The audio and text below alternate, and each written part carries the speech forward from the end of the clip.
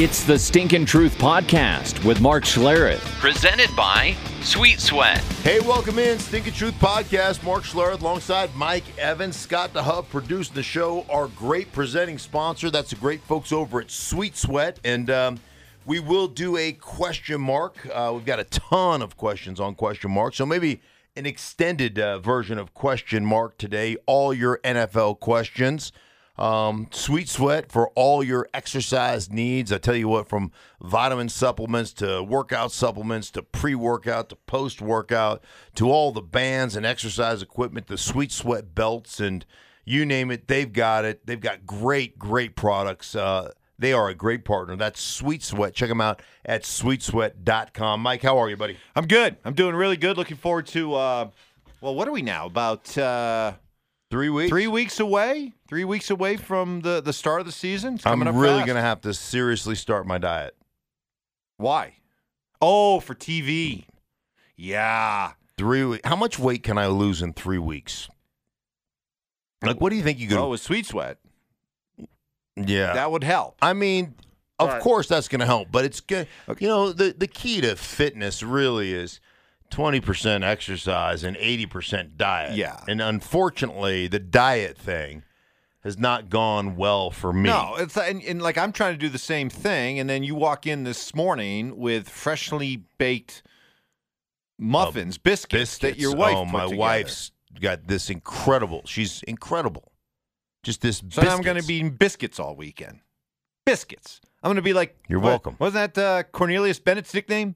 Yeah, Biscuit? Yeah, Right? Yeah. So you're gonna have biscuits, maybe a Biscuits, little gravy. you cut them in half. You put a little butter and a little jam on there. You warm them maybe up some first. stinking good green chili on that. I'm telling you what. There's so many things.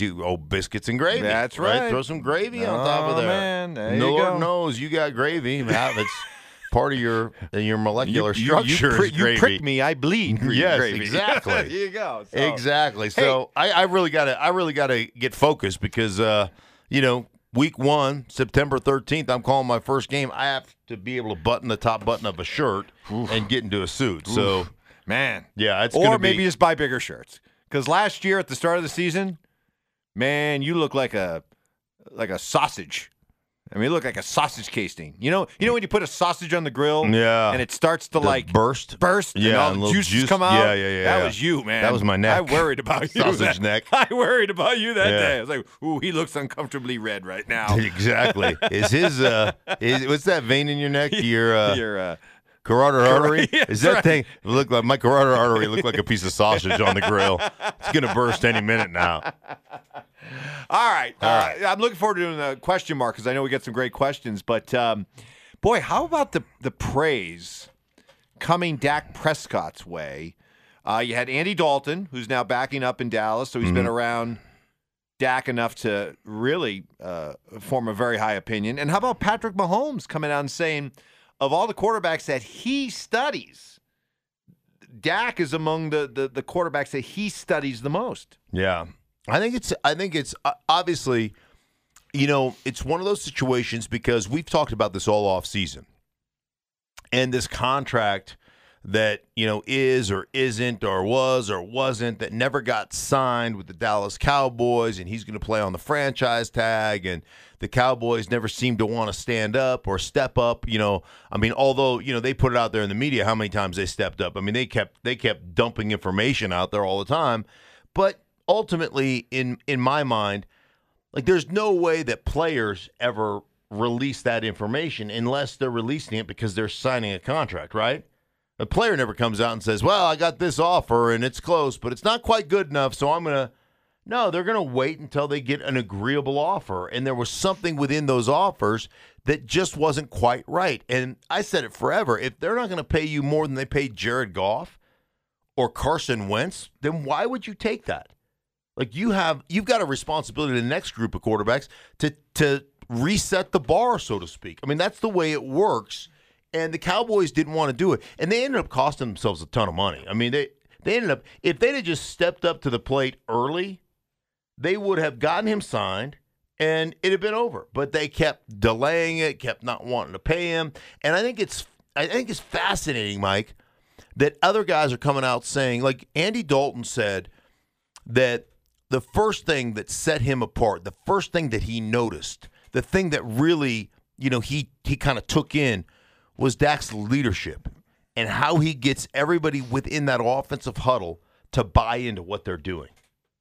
And that is so important. When your guy walks into the huddle, Mike, he's got command of the huddle, and he calls a play, and you just have this great sense of security that my guy completely believes and understands this, and we're going to get it done. That calming effect. I mean, we had that, and I'm not calling Dak Prescott John Elway, but regardless of what the situation was, in my years here in Denver, when Elway walked in the huddle, you had a sense, one, you knew who was in charge. Two, we're going to make a play. We're going to make the play that kickstarts our momentum, that gets us rolling, that ends up winning this game. I remember a game we were behind. We're playing the Chiefs here in Denver, and we went down in the first quarter. We went down 21-3. I mean, it was an onslaught. And I just remember him walking in, and it was whatever, no big deal. We got them kind of right where we want them. We're fine. We ended up winning that game 35-31 or 38-35, something like that. I mean, it was some crazy score, but it was just one of those. There was never a moment of panic, and I find it interesting. People would. I've been asked several times by people well, what would the best quarterback in the National Football League, in Patrick Mahomes, what would he be doing studying Dak Prescott? Why would he study him? And I think one thing that's completely undervalued, that doesn't get enough talk, is your ability to have pocket presence. And Dak Prescott has that. I mean, he has that in waves. He's got tons of pocket presence. And you can study a guy how he operates the pocket, how he moves within the pocket. And certainly Dak Prescott is athletic. And he can get outside the pocket, he can do things. But what do you do inside the pocket to keep a play alive and still deliver an accurate throw? So, Mike, his first coordinator when he got in the league, when he had that extraordinarily good rookie season, was Scott Linehan. Scott Linehan, head coach for the Rams, was an offensive coordinator for Detroit, offensive coordinator for, for a lot of different teams, Dallas in particular, and he was my college quarterback at the University of Idaho. And so I had a long conversation with Scott about Dak in his rookie year, and he was like, Stink, the biggest thing is he's just got this old soul about him. He's just got this presence about him where he's not rattled. He just is comfortable in the pocket. He's comfortable delivering the football. He's comfortable leading guys, which sends it back to you. Is if you've got that, why would you not want to reward that if you're the Dallas Cowboys? Well, while you were chatting, I looked up his playoff record. He's 1-2. Mm-hmm. And as I listened to the conversation we've just had for the last few minutes, I got to stop myself and remind me, we're talking about a guy who's won one playoff game in his career. Right. So is all this praise really deserved? Or, okay, it's deserved, but wow, you want to talk about maybe the one player in the NFL who has more pressure on him to deliver this year, to truly live up to all that hype, to live up to the contract? Is it Dak Prescott? I mean, think about it. I mean, there are plenty of players around the NFL that are in the spotlight and face a lot of, pressure. But could you make the argument that nobody in the NFL faces more pressure to deliver this year than Dak Prescott? I think that's a great argument. I would say this about the playoff record. You know what Peyton Manning's playoff record is? 13-12. 12-13. 12-13. Yeah. Oh yeah. Oh yeah. He carried that around. Yeah. I mean, he had to win another Super Bowl here. Didn't matter that he was just along for the ride, but he had to win another Super Bowl to really solidify, I guess, his placing as an all-time great. I would just say this. John Elway's, Super Bowl record was bad until he had a real complete team. Yep. I just think that complete teams, when you get into the playoffs, hey, everybody's usually has a pretty good quarterback, but it's the complete teams that actually win things, and that to me is a little bit more relevant than playoff records. So that's part of it, but yeah, the expectations. Like, I love it when a dude gambles on himself. I mean, he's going to make $34 million or $31.5 million, right? So, I mean, that's a pretty solid branch you're standing out on that you're gambling on yourself on. But I like it when guys are like, hey, yeah, you know what? I'll bet on me. And it'll be interesting to see exactly how that goes. But, yeah, he's got a ton of pressure because, there are great expectations in Dallas. A lot of people expect Dallas to be a Super Bowl contender, to win their division, to be in the playoffs, and to be a Super Bowl contender along with the Niners and with New Orleans and, whoever else the NFC playoff contenders, the Green Bay Packers. At some point, it's put up or shut up time. Isn't it, for the Cowboys? Sure. It really is. I mean, no, I can't think of another team in all of sports that gets the attention and hype and not national conversation, never mind the national TV games, more without delivering like the Dallas Cowboys in all of sports. Yeah, I don't know that there's another team that gets the kind of love the America's team thing and like, you and I live in Denver, Colorado, and we spend a lot of time on our local radio show talking about the Broncos. Tons of time, right?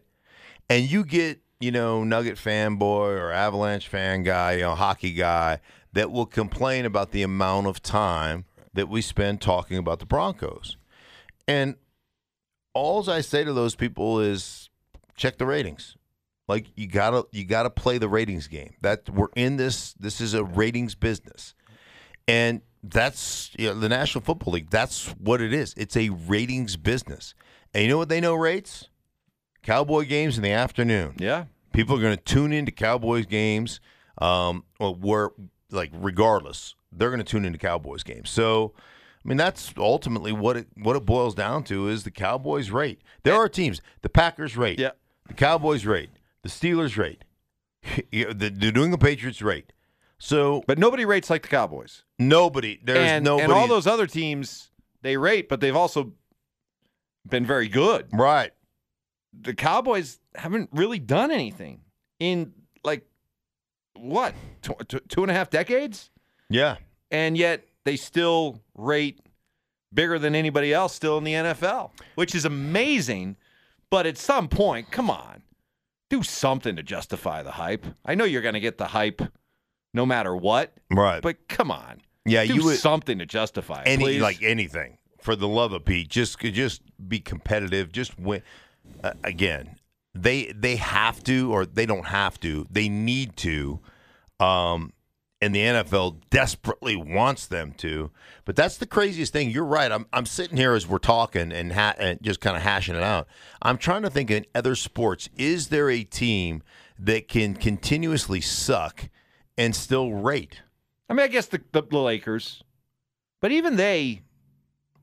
Yeah. They took a step back. The emergence of LeBron, right? Is what put them back into the Knicks are still a cornerstone franchise, but they don't. Yeah, no, they don't rate like they used to. No. It's the Cowboys. Right. It truly is. When you talk about American sports franchises, yeah. And you know what? It'd be nice for them to do something to actually earn and justify all the hype. They get. Speaking of Cowboys, maybe this explains why this guy is still out there. Dez Bryant is still kicking around. Had a tryout recently with the Ravens, left without getting a contract, but I mean, this guy will not go away, and apparently the league is still somewhat intrigued by him. Well, he's still big. I don't know where he is as far as being able to run and do those things, but you can still box people out. You don't have to be able to run exceptionally well, when you have that kind of size. There's a different red zone presence to you and all those kind of things. I would say this. It's interesting. That's an interesting fit to me because I think he's in a place in his life, Mike, where he would be willing to make that move. Understanding that if you go to the Ravens, the style of offense with which they play, there's going to be a stretch of games where you don't even sniff a football, right? Where nothing gets thrown your way, where you're asked to mix it up and block safeties and motion across the formation and get strength to change and be a lead blocker. Like, that's what you're asked to do. They have Hollywood Brown. Like, I would say this. There's been a lot of talk about, well, what about Antonio Brown? Because his nephew, Hollywood Brown, is there. And is it his nephew? It is his nephew, right? Whatever it is. I think it's his nephew. Anyhow, would Antonio Brown go? I would say absolutely not. That's not a fit at all. I don't think John Harbaugh would make that move because, if you're Antonio Brown and you don't get 11 targets, you're going to be bitching, right? Plus, you've got an 8-game suspension that as soon as they sign you, you got to hang with the 8-game suspension. But Dez Bryant makes a little bit more sense to me. He's in a place in his life, I think, where, hey, if I get a couple catches, maybe a touchdown every now and again, and I get to throw some blocks, and I just get to be a part of a championship team, I'll take that. Really? So he's 32 and he hasn't played in 2 years.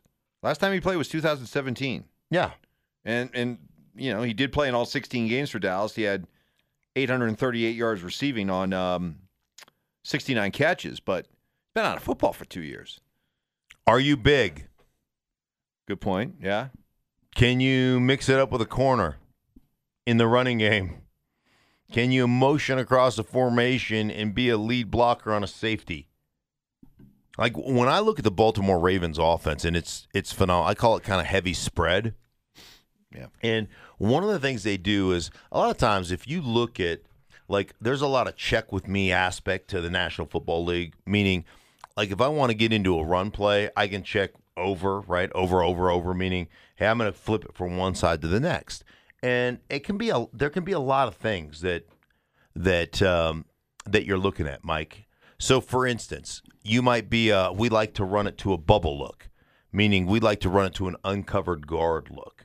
So if they're in a 25 front, meaning you got a one technique over the strong side, the strong side of the center, you got a 3 technique, a defensive lineman over the guard on the weak side, and you got a defensive end lined up over the tackle, and let's call it, you're in a right-handed formation, so that would be, let's say we called 19 handoff, right? And we want to run to the bubble, we just go over, and it becomes 18 handoff, right? So we want to run to the opposite side. Vice versa. If they're in a 57 front, you just go over, and you run 19 weak instead of 18 handoff. Like that's the way that works. So it could be we want to run to a bubble. It could be, hey, we want to run away from a safety. It could be, hey, we want to run to the safety. It just depends on the matchup, what you like, kind of where you're at. And when you cut this field in half, and I do this all the time, I'll take not a highlighter, but the thing that writes the telestrator, if you will, and on my Exos Thundercloud. So I'm watching film, and I'll split it in half right down the center, and say which is the best side to run on. Right. Like, you look at it and go, okay, what side would you run on? Well, shoot, there's 4 for 4 over here, and if we motion over here, we got a 3 for 4 matchup. When you look at the Baltimore Ravens, man, they will motion Snead across. They'll have a tight end that motions across or is in the backfield, and they'll have the running back go the opposite way. And where you had a 3-on-3 matchup, all of a sudden you got a 5-on-3 matchup, and your quarterback is running the ball. Like, they are phenomenal at that. So if you're a receiver there, you can't be a diva. Mm-hmm. If you're a receiver there, you got to understand that a large portion of my job is to block people. I think that Mark Andrews is probably their leading receiver last year at the tight end position, I would imagine. I mean, I could be wrong. It could be somebody else, but he's right there in the top of it. So they're just it's a different offensive organization, and you're going to have somebody that's unselfish, that's willing to say, hey, man, I'm happy throwing some blocks and being a part of a victory and having a chance to win a world championship, because they certainly have that. Antonio Brown and Hollywood Brown, cousins. By the way, cousins. Thank you. Cousins. Not nephew. All right, let's get to question mark. All right. We got a bunch, so let's kind of expand this a little bit, and best one will get themselves a Nice Sweet Sweat. Yeah, prize package? $75 gift pack. All right, here we go. This is from B. Therm, who asks, is Todd Gurley going to help the Falcons offense this season? Is Todd Gurley healthy? That would be a big question for you. And have they fixed the woes of their offensive line? Because if their offensive line plays with some efficiency, especially their inside guys, their tackles to me, they've been fairly average. But if their O-line plays well, Todd Gurley in a system like that, which is a zone system, which is what he had all the success with coming out of Los Angeles with the Rams. They were in this kind of wide zone. So one of the things about the Rams and Sean McVay, and I've had this personal conversation with him about this, is that they are disguised as a 3-wide, spread team, flood a strong side or weak side in the passing game and all this stuff. And to me, it's a lie. That's a lie. They do it, and they do it exceptionally well. But they do it because what they truly are is a smash-mouth football team. And where they really suffered last year was 2/5 of their offensive line departed, and a guy that I think is one of the most physical players in football, in Roger Saffold, went to the Tennessee Titans. And guess what happened? The Tennessee Titans went to the playoffs, and the Rams didn't. And so they really are a smash-mouth football team, disguised as a spread team. If they could get back to doing that, because that's kind of what they were when they went to the Super Bowl with Kyle Shanahan as the offensive coordinator, I think Todd Gurley could really help them a lot. Is he healthy? And can they have that mentality of, we're going to try to beat the shit out of you, and then use our weapons in Julio Jones and Ridley and all those guys to eviscerate you in the passing game? This one comes in from Rob, who asks, how much of a boost will the Steelers have with Ben Roethlisberger back? I would think just knowing he's there is good for one extra win, and with his skill, maybe another 2 to 3 wins. That would make it an 11-12 win season compared to last year's 8. I would agree with you. Just having Ben Roethlisberger is worth a couple of games anyhow, maybe 3 games anyhow. I mean, he is. Yeah, I don't know that Ben gets the credit that Ben deserves because, Ben is sometimes, worried about, I don't know, getting credit for playing hurt or what. Yeah, like he has a little bit of that, like, let me put on a size 18 shoe and show you that my ankle is sore, Like I always think about him having one clown boot on. It looked like a clown shoe. Right. Yeah. It really looked like a clown shoe. Click, flop, click, flop, click. Look at how bad my ankle is. I had to put on a size 22, So there is that aspect. But I will say this. Ben Roethlisberger is tougher than nails, man. He takes some shots. He gets hit. He is exceptionally good throwing the ball down the football field. I'm a big Ben Roethlisberger. Big Ben. I'm a big Ben, not Big Ben, but Big Ben Roethlisberger fan. I think he's a really outstanding quarterback. Now, they've got to develop another weapon. They've got to have, from a receiving standpoint, they've got to have, guys step up and play better. They've lost Antonio Brown, who's a big threat, obviously, him in his trials of the last year and a half. But I do think that the Steelers are a much better team and our playoff contender with Roethlisberger there. All right, we continue on with question mark, expanded version. This is from Anthony T411. Mark, what are the chances of Aaron Rodgers being with the Bears, Browns, or Patriots, or another team next season? Wow. I think, what does he have left on his contract? Does he have a couple years left on his deal? I don't know about next season, Mike. I mean, think about how long Aaron Rodgers was with Green Bay before he finally got an opportunity, before they decided to move, Brett Favre out. I think he's 2 more years. I think it's 2 more seasons with the Packers before they decide to make that move. The Packers are interesting because they they don't mind that developmental aspect. Yeah. They've shown that in the past. And so, and when you talk to Mike McCarthy back in those days, Mike would tell you that where they really got a great feel for Aaron Rodgers was Brett Favre didn't want to ever come to anything in the offseason. He'd go back to Hattiesburg, Mississippi to drive his tractor around, and in all those OTAs and all those, team functions, Aaron Rodgers was in charge during the whole offseason. And after a couple of years of that, they really got confidence that Aaron Rodgers could be their guy. And so that was kind of the learning curve for Aaron Rodgers. So I think there's 2 more seasons in Green Bay, and then after that, I think they'll let him walk.